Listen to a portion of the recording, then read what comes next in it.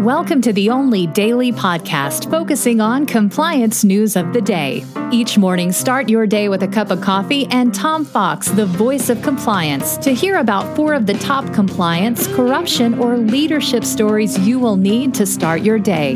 The Daily Compliance News is a production of the Compliance Podcast Network.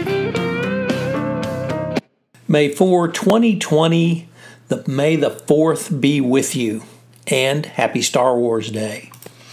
First up, from the Wall Street Journal, the travel industry is using the coronavirus pandemic to automate a fever detection camera that screens travelers, and a hotel cleaning robot join the industry's frontline workers.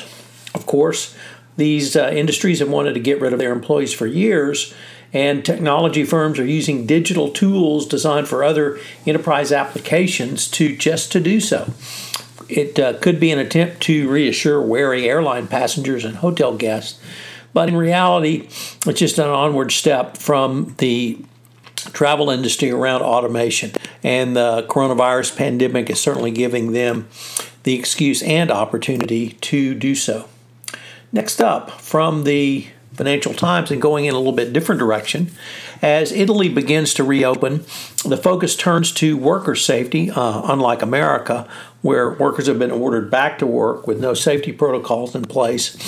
And the plan is relatively straightforward.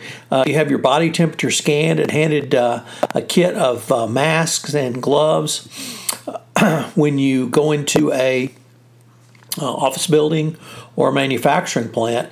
Of course, U.S. manufacturers and companies have yet to announce whether they will provide these safety requirements or basic safety measures. Italy's reopening is more complicated than just the inconvenience of wearing masks and being careful over social distancing guidelines, because of the high death toll and the economy in free fall.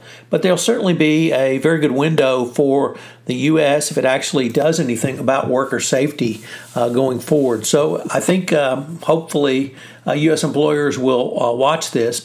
It's unclear at this point whether U.S. employers will actually do anything, and certainly the Trump administration is not going to force employers to utilize basic safety protocols at all. They're only going to order the workers back to work. Next up, Andrew Hill, on his Always Great on Management column, looks at the art of assessing risks you can't calculate. He begins off with a quote with the CEO of Royal Dutch Shell, who said, "We absolutely want to preserve the financial resilience of the company, even though we have no idea what could happen." So if you're developing a 1, 3, or 5-year plan, it's going to be difficult now, as even 5 days can seem like an eternity. Nevertheless, there's a window when companies can say we can't give any guidance, but that window is going to close. Whatever your short-term assessment is, it will give way to the need to answer the broader question, many of which have never been on companies' radar.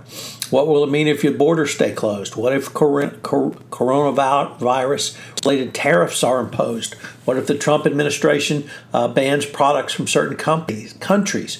What if the state of Texas bans internally products and travelers from New York?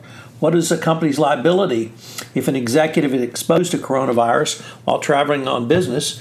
And as I mentioned earlier, what's a company's exposure both to customers and employees when they refuse to engage in even the basic safety protocols of handing out masks and gloves because they haven't been ordered to by the U.S. government?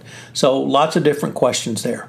And finally, we end with a very interesting article, once again from the FT, which basically holds that the current price war over oil is only the opening salvo in a much longer game that will be led, of course, by the Saudis, but also numerous other players who will try to break the back of the U.S. oil market going forward. Very interesting stuff. Coming up on this month's edition of the Compliance Life, I visit with Ellen Hunt. She's the CCO at AARP. We're going to have 4 episodes on Ellen's journey up to the CCO chair and beyond. The Daily Compliance News is a production of the Compliance Podcast Network and a proud member of C-Suite Radio. I hope you'll join me again tomorrow.